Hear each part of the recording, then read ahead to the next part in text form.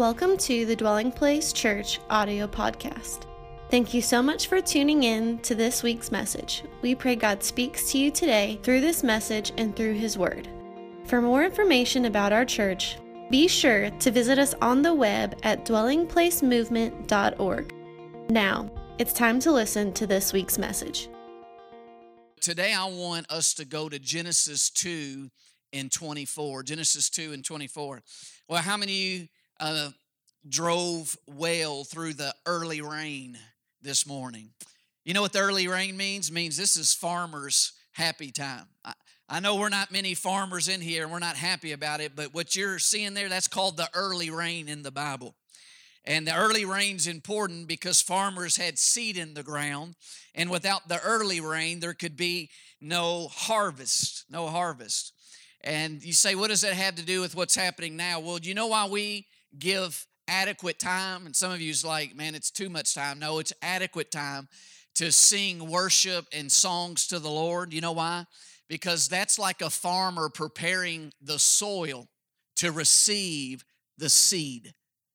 And worship is us being prepared to get our eyes and get our heart aligned with Him who's worthy, as Pastor Craig talked about, Him who's deserving of our focus, to get our consciousness off of our struggles and our righteousness and on the finished work of Jesus Christ to receive the Word.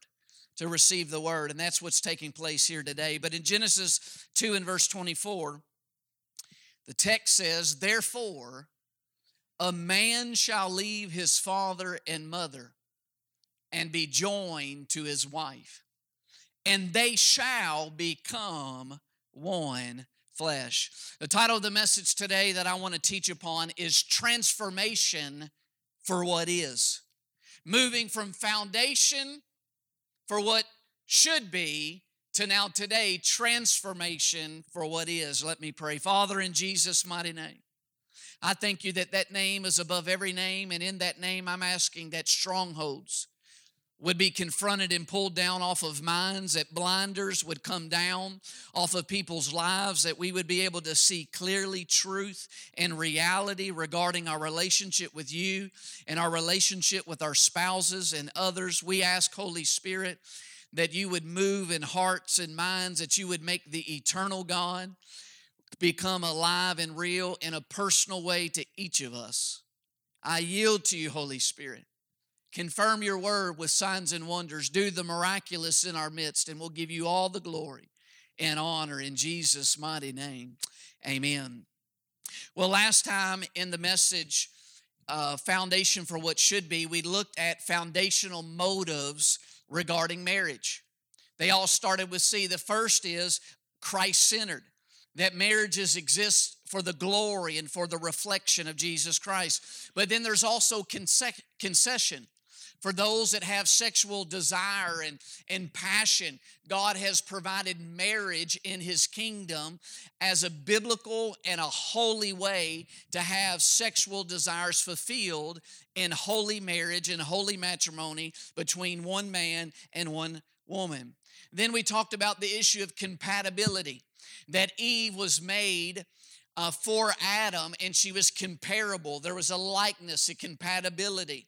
Then we talked about contentment, of learning to be content and how our kingdom purpose can be fulfilled within the context of marriage or the context of remaining single and solely focused on kingdom activity and kingdom advancement.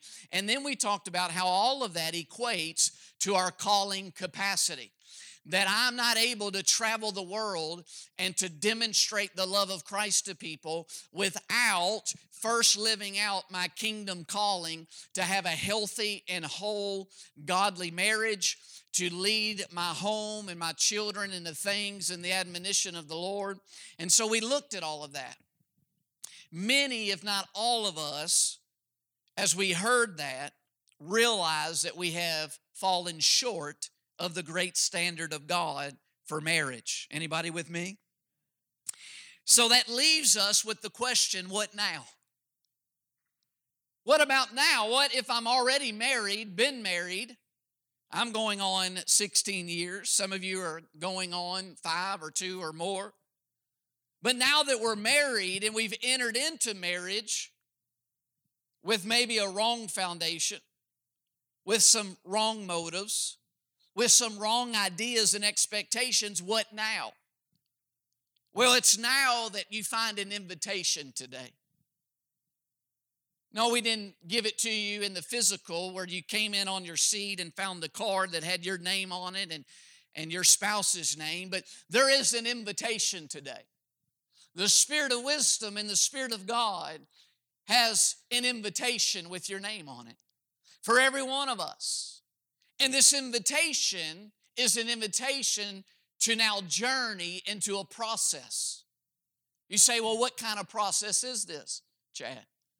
It's a process of transformation. It's a process to have our expectations about marriage transformed, to have our foundation and our motives and our beliefs about marriage transformed, to have our experiences in our marriage transformed. I want to be very clear and bold up front today, by the help of God, to tell each and every one of you and those married today that there is hope. That God is a God that specializes in transformation. And therefore, because God is a God that specializes in transformation, transformation of our marriages is possible because transformation for us individually is possible.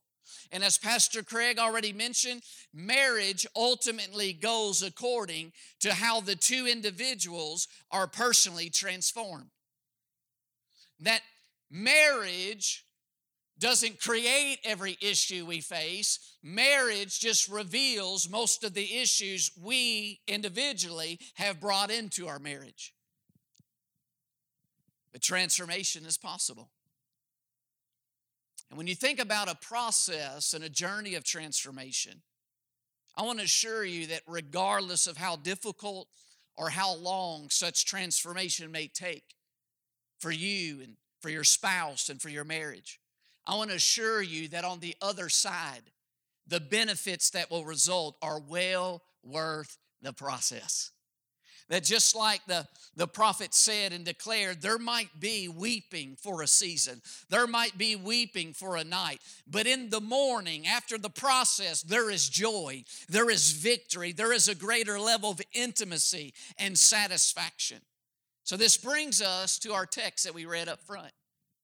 There in Genesis 2:24. Therefore a man shall leave his father and mother and be joined to his wife, and they shall become one flesh. Notice he says that shall be joined to his wife. This phrase includes the consummation of the marriage through the act of sexual intercourse. It is the establishing of a covenant bond before God and with each other. The physical consummation of the marriage is part of the foundation for the oneness of marriage. It is in this sexual union of a man with his wife that the two become one flesh. Paul refers to this reality in 1 Corinthians 6:16. He talks about it becoming a joining together, becoming one flesh. But notice the text doesn't stop there. It goes on to say, and they shall become one flesh. Notice the shall become. The shall become speaks to the process of leaving the family of origin and learning now in the union of marriage to act as one. Notice the key word there, learning. Learning how to act and operate as one. See, this process is no longer just thinking about ourselves in life. This process is no longer just Chad thinking about Chad when I make decisions. When I plan my priorities and my calendars, it's no longer me thinking just about myself, because now that I'm married, I have been brought into a process, God says, of learning how the two, Chad and Michelle, can become one in pursuit, one in purpose, one in priorities and planning, one in our decision making. See, this is the process of me not just thinking about myself and you not just thinking about yourself, but now in marriage, thinking about our spouse as ourselves. This is a learning process. So the question I got to ask you up front, in love and in truth, is, are you a learner? Because marriage means we have now initiated this process of learning. But if you are not a learner, if you're one that's not in a posture to learn, then this process of becoming one is going to be hindered. It's going to be delayed. And it's going to make things more difficult. This is why marriage is such a tool for discipleship and becoming conformed to the image of Christ, because a disciple, the very basic of the definition, is to be a learner. To be a learner. And this is why really marriages of those who are followers of Jesus Christ is to have a context and a posture different than marriages of those who do not follow Jesus Christ. Because those who are not following Jesus Christ or following the lead of another don't have to be in a posture of learning. But every one of us who are followers of Jesus Christ, when we came to Christ, we came to Him with an awareness that He knows more than us. He knows the places He wants to lead us besides still waters. He knows the life and the life more abundant He wants to give us. And therefore our heart and our mind and our posture is of one of learning. And therefore, if I'm already in a posture of learning as a follower of Jesus Christ, I also should remain in that posture and be willing to learn, willing to change, willing to be transformed in my marriage relationship with my spouse. It's like what Paul said in Philippians 2 and verse 4. He says, let each of you look out not only for his own interest, but also for the interest of others. Not only do we learn this in the community of interacting with brothers and sisters and seekers and those that's on this journey of learning who Christ is and what Christ taught and what we'll be held accountable for before God with this life He's given us, but also in our marriage of learning to look out for the interest of our spouse. Putting our spouse before ourselves, putting others before ourselves. So we see from this scripture that when we talk about a transformation in our marriage for what now is to what can be, that marriage deals with leaving and learning. When you think about how do we really frame and really surround our marriage and what is this process going to be, it's going to really boil down to those two L's of leaving and learning. Leaving the family of origin, coming into a new marriage and a new context, and then this continual process of learning. The issue now, number one, is that learning now requires unlearning. That when we think about that the marriage process is a process of learning, the type of learning we're talking about that needs to happen is unlearning. There is much to be unlearned by each and every one of us. In Genesis 2 and 25, it says, in the beginning, they were both naked. Adam and Eve were both naked, the man and his wife, and were not ashamed. What does this mean? It means in the beginning, the first marriage experience, intimacy was there without any hint or residue of shame. There was nothing to overcome. There was nothing brought into the marriage union by Adam or Eve that was dysfunctional, that needed to be unlearned. There was nothing brought into the marriage where they had observed wrong habits, wrong words, wrong actions by their parents or their grandparents or on TV screens or in movie screens of dysfunctional marriages and families. There was nothing to unlearn, but that's not where we find ourselves today. Because in Genesis 3 and verse 6, it says that later on in their marriage, when the woman saw that the tree was good for food, that it was pleasant to the eyes, and a tree desirable to make one wise, she took of its fruit and ate. She also gave to her husband with her, and he ate. Then the eyes of both of them were opened. You know what that's called? That's called new learning. They're learning something new here. And they knew. They got a new knowledge of something they didn't know before. And now they knew that they were naked. And they sewed fig leaves together. That's called new learning as well. They've taken up a hobby together. They've taken up a craft class together. And they made themselves coverings. This is all new learning. And in verse 8, and they heard the sound of the Lord God walking in the garden in the cool of the day, and Adam and his wife hid themselves. Listen, that's new learning as well. They had never played hide and seek with God before. From the presence of the Lord God among the trees of the garden, verse 9, then the Lord God called to Adam and said to him, where are you?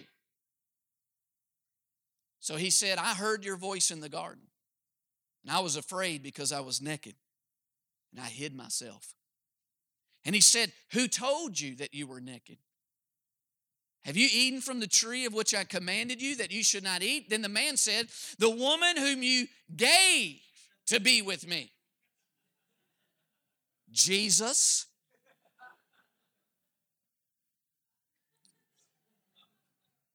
The woman. She gave me of the tree and I ate. I mean, she told me whatever I set in front of you when it's dinner time, you better just shut up and eat it. Lord, I'm just trying to work it out. No. And the Lord God said to the woman, what is this you have done? And the woman said, you remember that serpent you created? He deceived me and I ate. Did you catch it? There's a lot of learning taking place. The eyes of both of them were opened in a new way. They had a conscious awareness that they were naked, something they were not aware of before. They're sewing together. They feared together. They hid together. They blamed together. Listen, they're learning a new way of living, but it's what the Bible and Scripture calls fleshly living. They're now learning a way to operate in the world and live and to be married, listen, outside of God being their source and leader. But here's the key. All of this new learning that they experienced was a learning that God never intended for them to experience.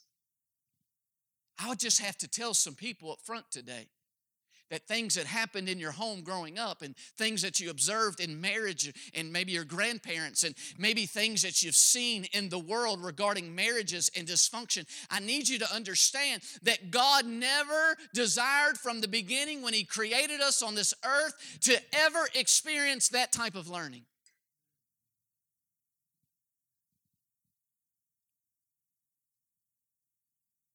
But they learned this new way of living contrary to God's grace and a relationship with Him and His power and His goodness and the pleasures that are at His right hand. Simply put, what this means for you and I who are married today, when we think about this process of learning, is simply put, there must be an unlearning regarding things we have seen and things that we see around us. Simply put, there must be an unlearning regarding what we focus on. Now, they had a focus of the consciousness of their nakedness. They now had an experience that everywhere they went, they had a nagging sense that something needed to be hidden and covered in their life. They say they're free, but inwardly there's a nagging thought, nagging accusations that they're not free.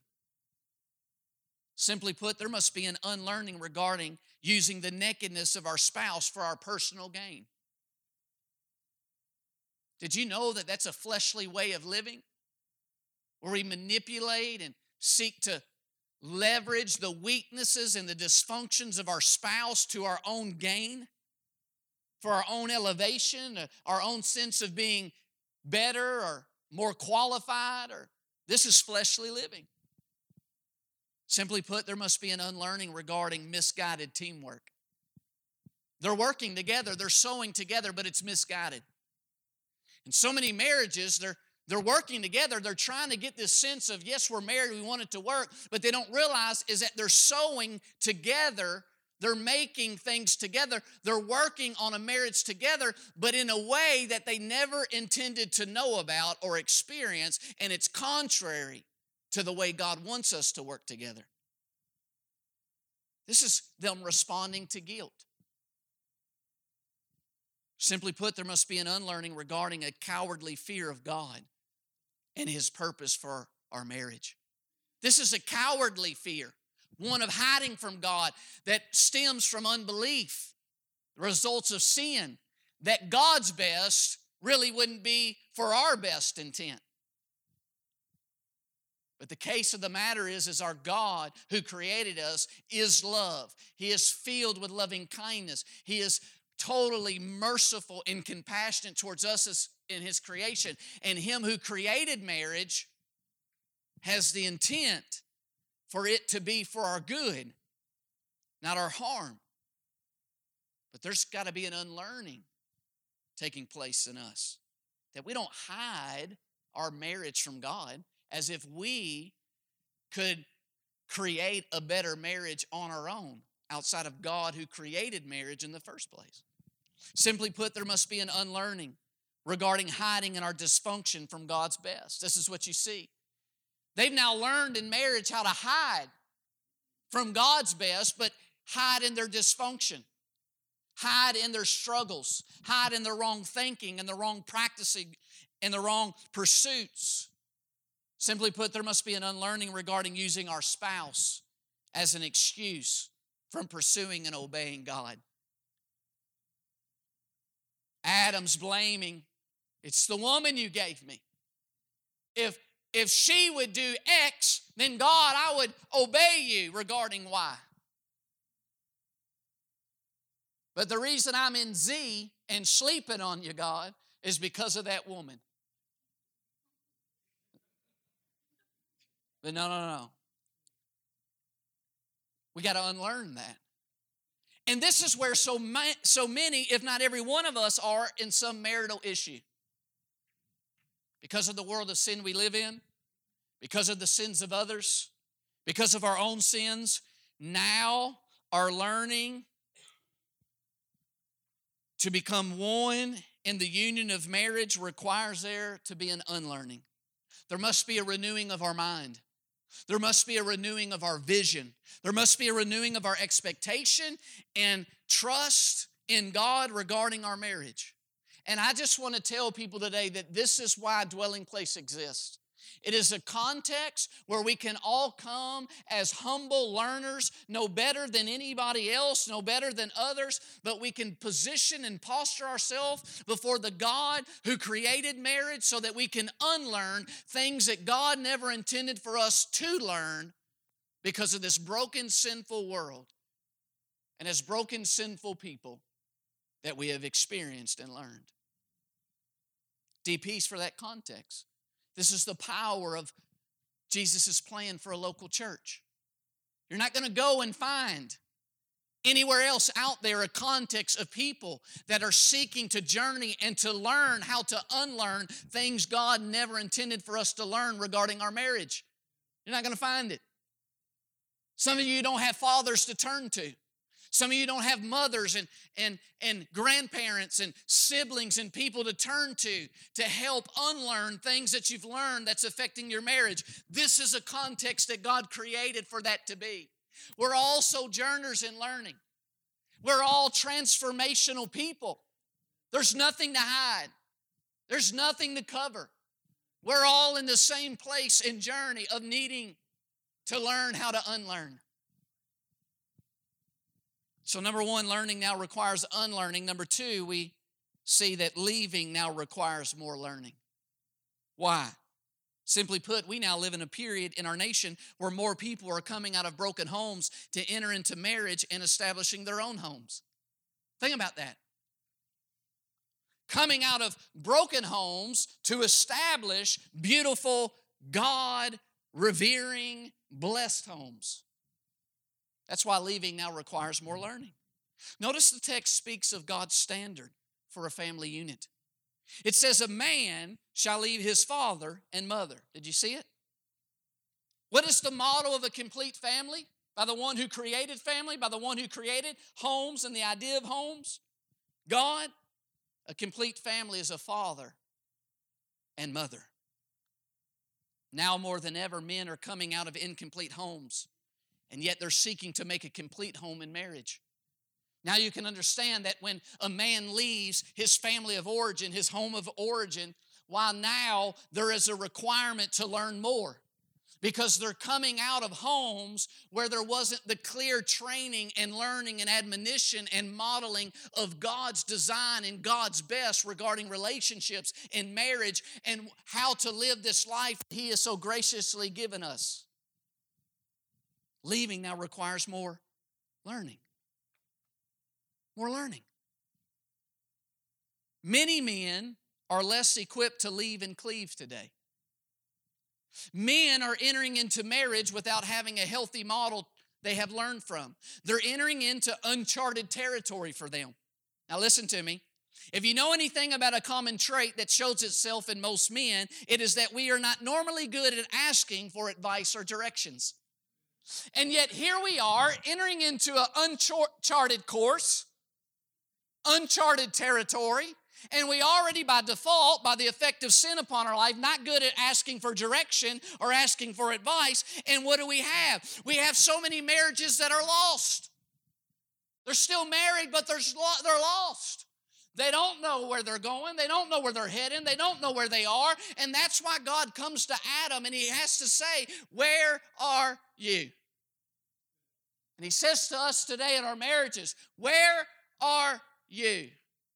Will you acknowledge that where you're at is uncharted territory?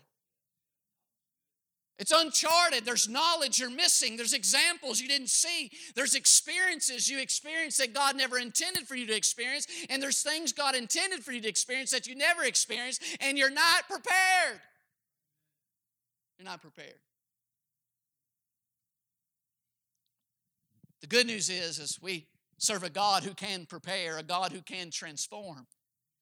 There's hope today, but we got to acknowledge that leaving now requires more learning.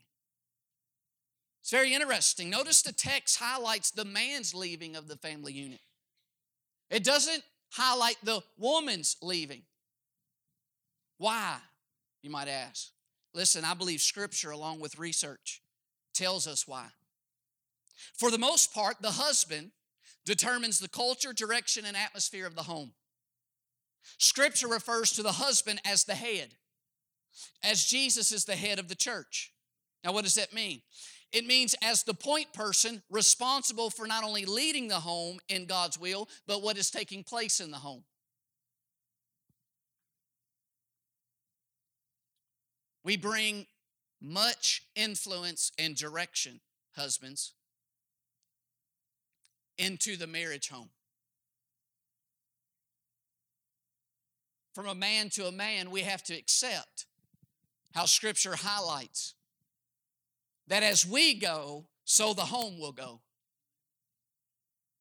That we're like the ultimate point person and gatekeeper for our home. John Gottman of the Gottman Institute says this doesn't mean that a woman doesn't need to do her part. But the data proves that a man's actions are the key variable that determines whether a relationship succeeds or fails. Do you see that? See, head, what is Jesus as the head? He says, I'm committed. He's committed to us that ultimately what takes place here is a reflection of Him. As a husband, as a point person and a head in the home, we have to take ownership that ultimately what takes place here, I'm going to give an account for. And yet, incomplete homes make incomplete men. That's why now leaving the family of origin and coming in and establishing before God a new union in marriage why now leaving requires so much more learning. Incomplete homes make immature men. Listen, incomplete homes make insecure men. You say, wait a minute, I know men all the time come from broken homes and they walk around like, they're the biggest and the baddest and the smartest and the greatest. Yeah, that's just called insecurity. Insecurity is not just wailing and moaning and crying and throwing a pity party in a ditch. It's also trying to overcompensate outwardly from an inward nagging that I'm not ready and prepared. Incomplete homes make incompetent men.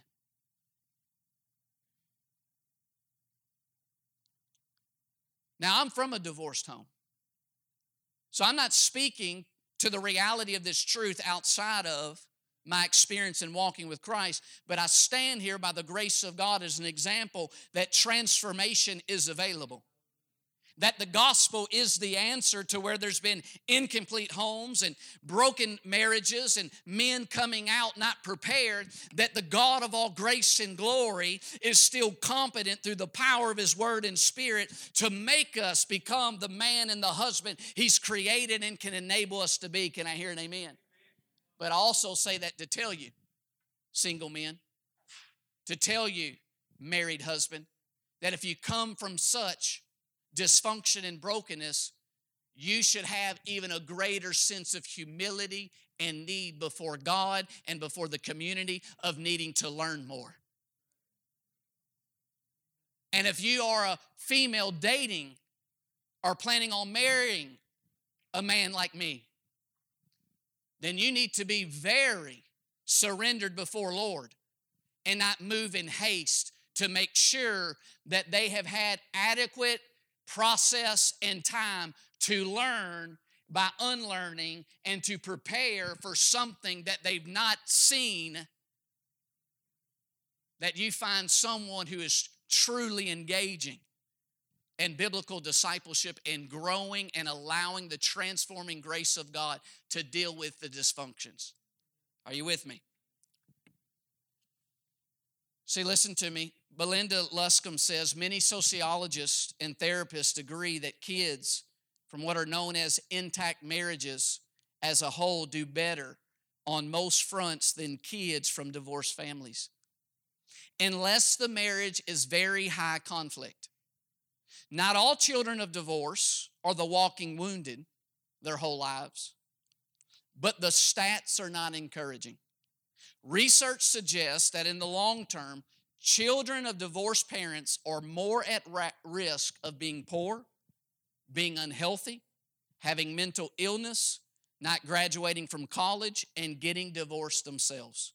Studies have found that kids from divorced families face more challenges than those from parents who stayed married. Now, our title of our message is Transformation for What Is. What is that you're experiencing? And you find yourself experiencing something that you had no authority to change. My parents didn't ask me to give a vote when they were divorced. God never asked me what home to be born into. Listen, if you don't want to be a stat, then you need to learn from a great Savior, Jesus Christ. That's the point I'm making. If you don't want to be a stat, if you don't want to be the walking wounded, that'd be a good new reality show to show people their need for a Savior. Instead of the walking dead, the walking wounded. But if we don't want to just be the walking wounded, then we need to realize that there's a great warrior named Jesus who wars after our soul, who wants to complete us and who wants to help us unlearn what sin and brokenness in a messed up world has caused us to learn and to taste and experience. Can I hear an amen for the glory of Jesus and His power to transform and to cause us to rise above statistics and rise above our experiences? That just because we come from that place, we don't have to live in self-pity and we don't have to live in brokenness all the days of our life, but He takes the ashes of our past and He raises up beautiful marriages, beautiful men and women of God, beautiful husbands and beautiful wives for His glory, to demonstrate that He is a God of transformation. That He don't just can heal bodies, but He can heal minds and memories and souls and hurts. Hallelujah. The gospel of Jesus Christ is the answer. You find the expression of that gospel being modeled through local churches. This is why we exist. This is why growth phases are here on Thursday. It's a context for mentoring to take place. That I can begin to observe older men and older husbands in ways that I could never observe my earthly father. That I can observe, you can observe marriages. That you wives can learn through observation and mentoring from godly, more mature in the Lord wives. Despite age, a Titus 2, that the older in faith are modeling and mentoring the younger in faith. This is the power of the local church. And let me tell you an awesome key benefit. It's free. Go to a counselor out there for all that you get here. You can't, number one, because you're sitting in a room, just you and the counselor. Here, you're sitting in a room with people on a journey. And listen, one person's lesson from the Lord becomes a victory and a breakthrough for all of us. Woo! That's why the Bible says when one gets victory or when one suffers, we all suffer. But when God and His transforming grace transforms one of us in an area, it becomes a breakthrough for all of us. Why? Because we get to then see that victory lived out in them, and it helps us in our pursuit. Woo! And that's what a leader is. A leader is not someone that's smarter or better. A leader just went before others to experience the transforming grace so that now the goodness of God is reflected and demonstrated through them. A leader's not better because they're higher or something. A leader means someone that leads and goes first. You can be a leader in this place by going first in some areas of unlearning some things. So what is it? Number one, learning now requires unlearning. Number two, leaving now requires more learning. And number three, loving now requires separating. Notice in parentheses. Don't walk out here. The devil's a liar. I'm not talking about go get a divorce or physically separate. But listen, love now requires a type of separating. What do I mean? Well, let's look at this. An incomplete person coming from an incomplete home is wanting to enter into a very difficult context called marriage of two becoming one. Can we acknowledge that about marriage, that it's not easy? And when you have an incomplete person that's looking for a companion to complete them, this leads to the destructive path of codependency. You say, what is codependency, Pastor Chad? Simply put, defined by Dr. James Richards, codependency is to depend on someone for something that we have no right to expect from them. And this is when you have two people's dysfunctions working together, empowering further dysfunction. This is Adam and Eve working together. They're sewing together, but it's causing them to go further from God's best, and they're hiding from God. They're moving away from God's best. They're working together, but the dysfunction is working together for more dysfunction.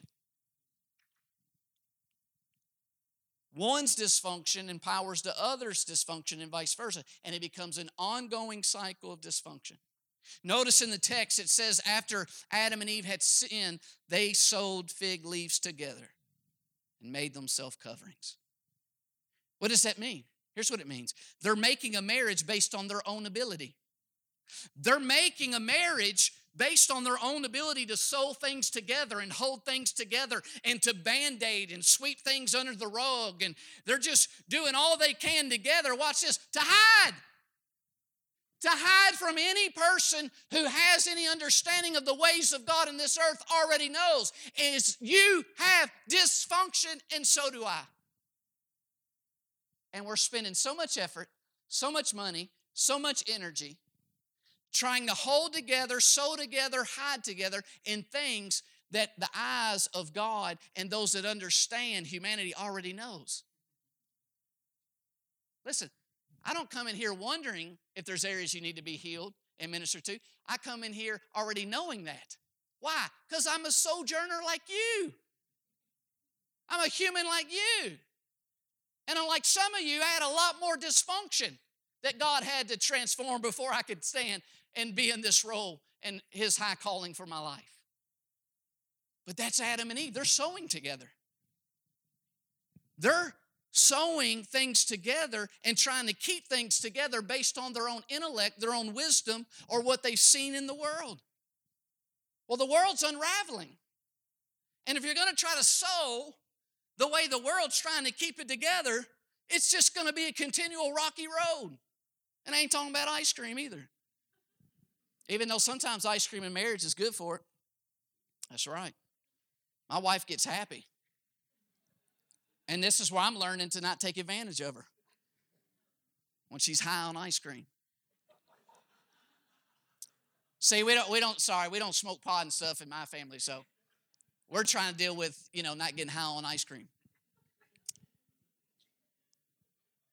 But listen, Adam and Eve, they're trying to experience oneness and intimacy on their own without God. Here's the other thing. They're also seeking to cover each other the way they deem best. This is how enablement happens. This is love gone wrong. This is love gone crazy. It's the opposite of the love you read about in 1 Corinthians 13, a love that's patient and doesn't become angry and it's always kind and not envying, not boastful, not proud, not rude, not self-seeking, but protects, trusts, hopes, never fails. Because this is them thinking, I know best how to love. Problem is, the world goes, love's the answer, love's the answer. I mean, you go and talk to anybody out there, love's the answer. The problem is, we don't know what love is. We got to unlearn our definition of what love is. Jesus was love in the flesh, and they crucified Him for it. So no, love's not the answer. Biblical love found in Jesus is the answer. And you say, why is that important? Because listen, they're not just sewing, like cross-stitching. They're sowing, S-O-W-I-N-G. And the Bible says, you keep sowing to the flesh in your marriage, you're going to reap constant destruction and difficulty. There's got to be an unlearning. There's got to be a separating of what? Of what is cultural love, what is selfish love, and what is biblical God love. The love demonstrated in Jesus. You know why? Because we already saw last time together in James chapter 3 that self-love causes every evil thing to be there. When I understand love out of selfish ambition, then every evil thing's behind that love. There's a hidden motive behind everything I do for my wife. There's a hidden motive behind, it's all to ultimately serve me and my kingdom. That is self-love. There has to be a separating if we're going to experience God's best to what is the God kind of love. What is the love that gives even when it's rejected? What is the love that's kind even when someone's being unkind to you? What is the love that's patient even when you're dealing with someone that's impatient? This is the God kind of love. That while I was in rebellion and resisting God, God was still pursuing me. But see, self-love can't do that. When my wife's angry, then okay, we're angry today. I didn't know, but now I get the memo. I see it on your face, on how you shut the cabinets, how you walk through. Fine, I guess it's one of those days. Well, I'm angry now too. Bless God, I can be angry too. Don't even know why. But I guess we're angry today. Oh, we're depressed today? Okay. Man, it's so bad. Listen, they're sewing together, but it's in dysfunction. Sewing together. And listen, divorce is not the answer, by the way. You know why? Because you get divorced and enter another marriage, you're still taking you with you. And the answer, as Pastor Craig mentioned, is that we each individually allow God to change us, transform us. That's why Dr. James Richards says, I came to realize, Casey, you can come on, that we all have certain beliefs and opinions. We have certain needs and we display certain characteristics that always attract the same kind of person and people to us. We have become able on a subconscious level to read the verbal and nonverbal behavior of people. And we are drawn to a particular behavior without realizing why. This is why the chance of a divorce increases with each divorce statistically, is because subconsciously dysfunctions keeps drawing the same type of dysfunctions in people to you until you allow God to transform you and transform all of us. Listen, there must be a transformation regarding what our relationship and togetherness is built on and around. There's got to be a separating and a sifting from our own ways of trying to achieve oneness to that of God's way of experiencing oneness.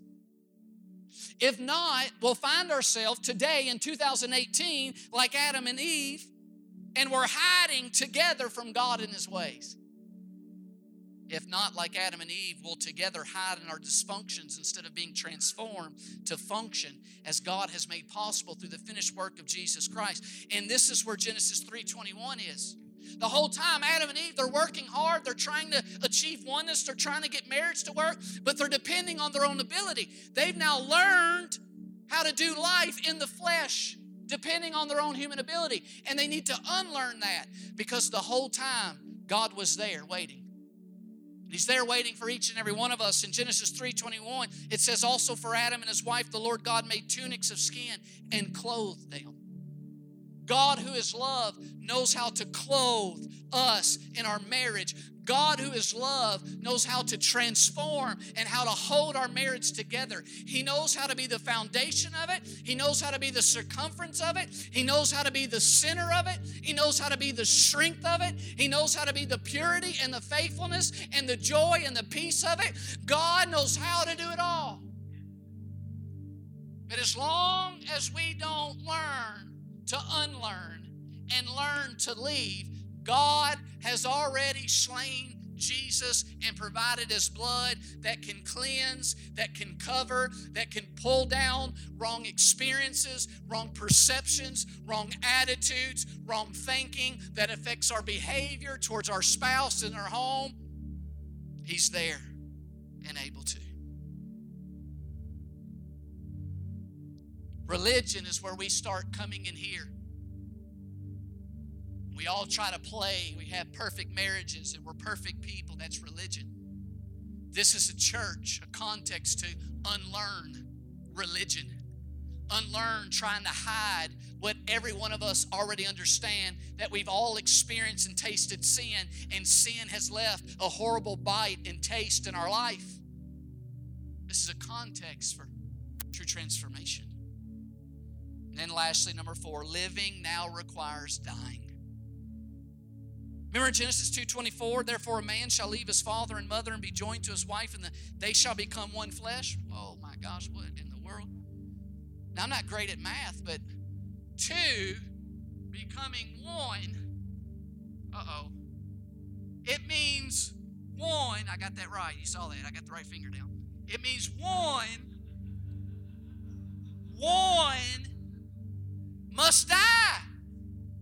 Watch it again. For 2 to become 1 must die. And I want to tell you, without the death, then you might not actually give the middle finger to your spouse, but our experience and the words and the attitude of what will happen in our home will be just that. Because listen, living now requires dying. For the process of 2 becoming 1, there must be a death. Now listen to me. I'm talking to you. I'm not talking to your spouse. Listen to me. I'm talking to you. As a pastor who cares and loves for you, you will do everything possible to make an excuse to wait for your spouse to be the one that dies.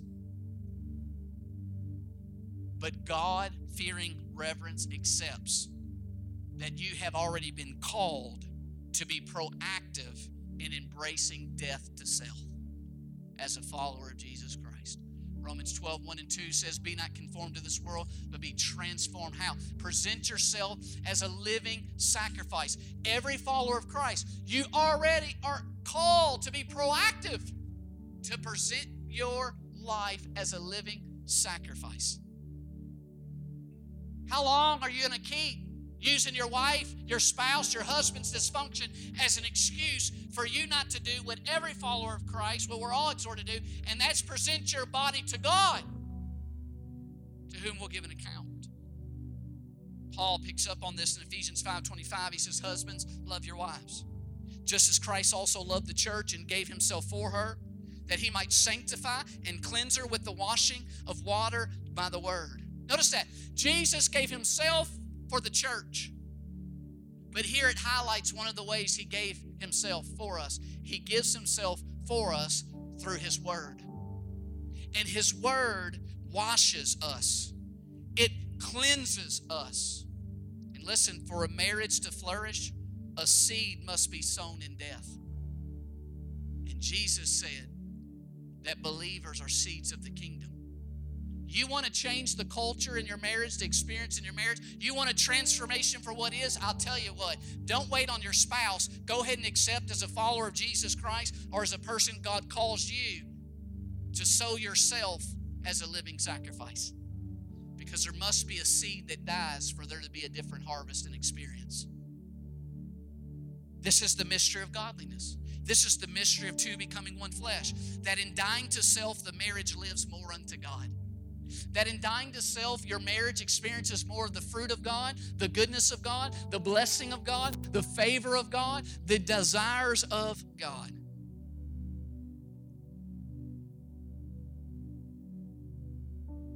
Listen, you say, well, I'm waiting for my spouse, Chad. I'm waiting for them to die. I'm waiting for them to die to their selfish desires. Well, listen to me. We've been putting it before you all month. You just maybe hadn't seen it yet. Till death do us part. Listen to me. Until there's death, you're going to keep growing apart. Till death, we will keep growing apart. Until there's death in that area, a surrender of that issue, then in that area, there's going to keep being a growing apart. And a God-fearing follower of Jesus says, well, I'm not going to wait for my spouse for them to surrender and die in that area. I'm going to go first. Because that's what my Lord did. My Lord didn't wait for me to go first. He didn't wait for us to get it right. He went first to the cross. He went first. See, listen, Ephesians 5:32, this is a great mystery, but I speak concerning Christ and the church, Tony. Nevertheless, let each one of you in particular so love his own wife as himself, and let the wife see that she respects her husband. Notice the context. Husbands, love your own wife. Wives, respect your husband. Listen to me, there's many ways a husband embraces spiritual death to intentionally love his own wife. And there are many ways a wife can show respect to her husband, but I want to end by telling you one, and that's our words. I've been in full-time equipping ministry now for around 15 years. By God's grace, the people that I've talked to or counseled or listened to that have fights, by God's grace, it's not fist fights we're normally dealing with. What kind of fights are we talking about? We're talking about fights with our words. With our words. You say, why is starting with our words so important if we're going to have a transformation for what is in our marriage? I'll tell you why. The same reason the Gospel of John in John 1:1 opens, in the beginning was the Word. In the beginning of your marriage being transformed, in the beginning of you experiencing an unlearning of what you've learned, in the beginning of having a separation between selfish love and God love, in the beginning is our words. Listen, words carry what women are wired to desire: emotional experiences. But words carry what men are wired to desire: respect. Jesus, the Word, gave Himself for a cleansing of us, and that we would be washed by the water of the Word. This is the principle of the cross. This is the principle of self-surrender. This is the principle of dying to self. It's seen by giving the spoken word. Likewise, the word of a husband can be a catalyst to sanctify, to cleanse, and to wash the wife. To wash the wife of lies of the enemy, where bitterness and lies are trying to root. To wash the enemy of wrong self-image and the images of the world that says if you don't look this way, if you don't act this way, then you're not seen beautiful. And listen, the words of a husband washes the wife from the junk of the world, the lies of the world. Let me, husbands, give you some words that will wash and help your wife. You ready? I'm sorry. I was wrong. This washes the wife from, I've married a jerk who thinks he's always right. This is how you wash the mind from that wrong conclusion of the enemy's trying to get in that spouse's mind. Let me tell you some more. I ask for your forgiveness. Here's a good one. You're appreciated because blank, and you got to fill in the blank. You can't just say it generally.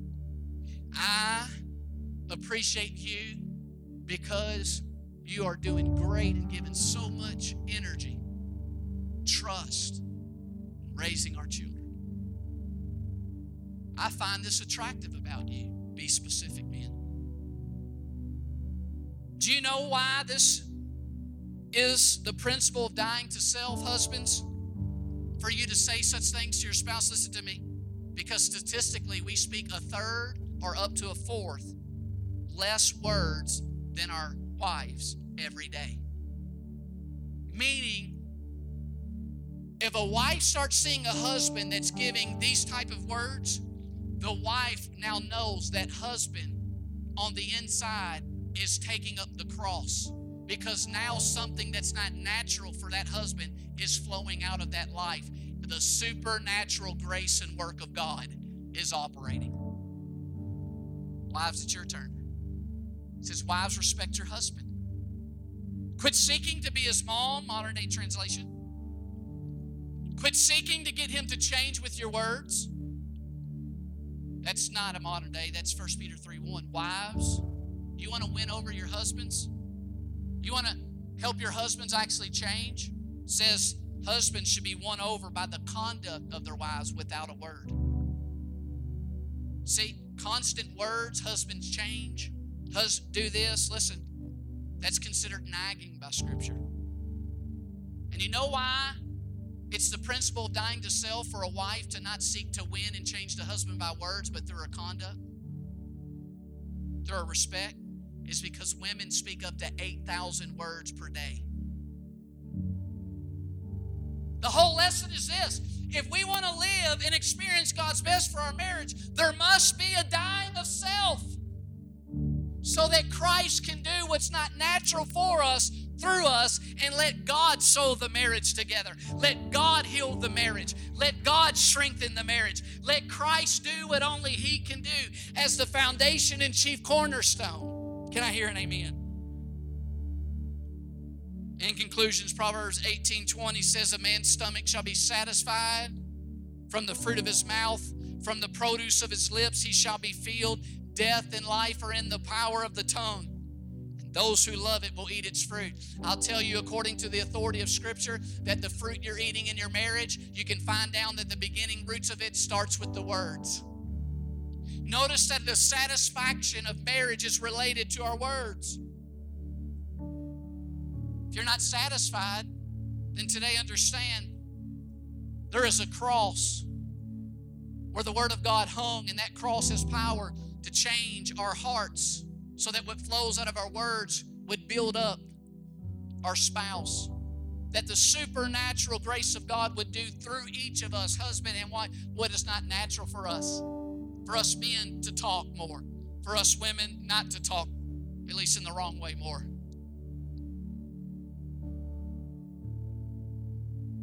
See, when we speak about everything, We lessen our influence to speak up on what is necessary.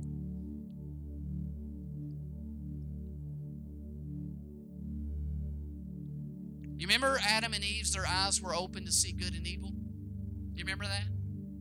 The next time you're angry, here's what I want you to, today, in conclusion, ask the Lord to help you with. Now that your eyes are open to see good and evil in your home and in your spouse, I want you to ask the Lord to help you to not speak up regarding what your eyes have seen until you first close your eyes in prayer to what you've seen about your spouse. Because in prayer, the surrender can come so that you don't speak based and from the foundation of selfishness, but you speak based off the love of God. When you close your eyes and bow your heads, you're here today. I want you to know that ultimately, for the beginning of the transformation to take place in your own life individually, that God gave the Word. He gave Jesus for you. That God so loved the world that He sent His Son not to condemn us, for we were condemned already, but that He might forgive and restore and bring us back to Him. Maybe you're here today and you got challenges in your marriage. I want to tell you that until there's death, yes, you'll continue to grow apart. Until there's death, you'll keep showing things that God never intended you to learn, but there's got to be a learning to unlearn. Learning to leave. There's got to be a separation between self-love and biblical love. Thank you so much for listening to this week's message. If you would like more information about our church, be sure to visit us on the web at dwellingplacemovement.org.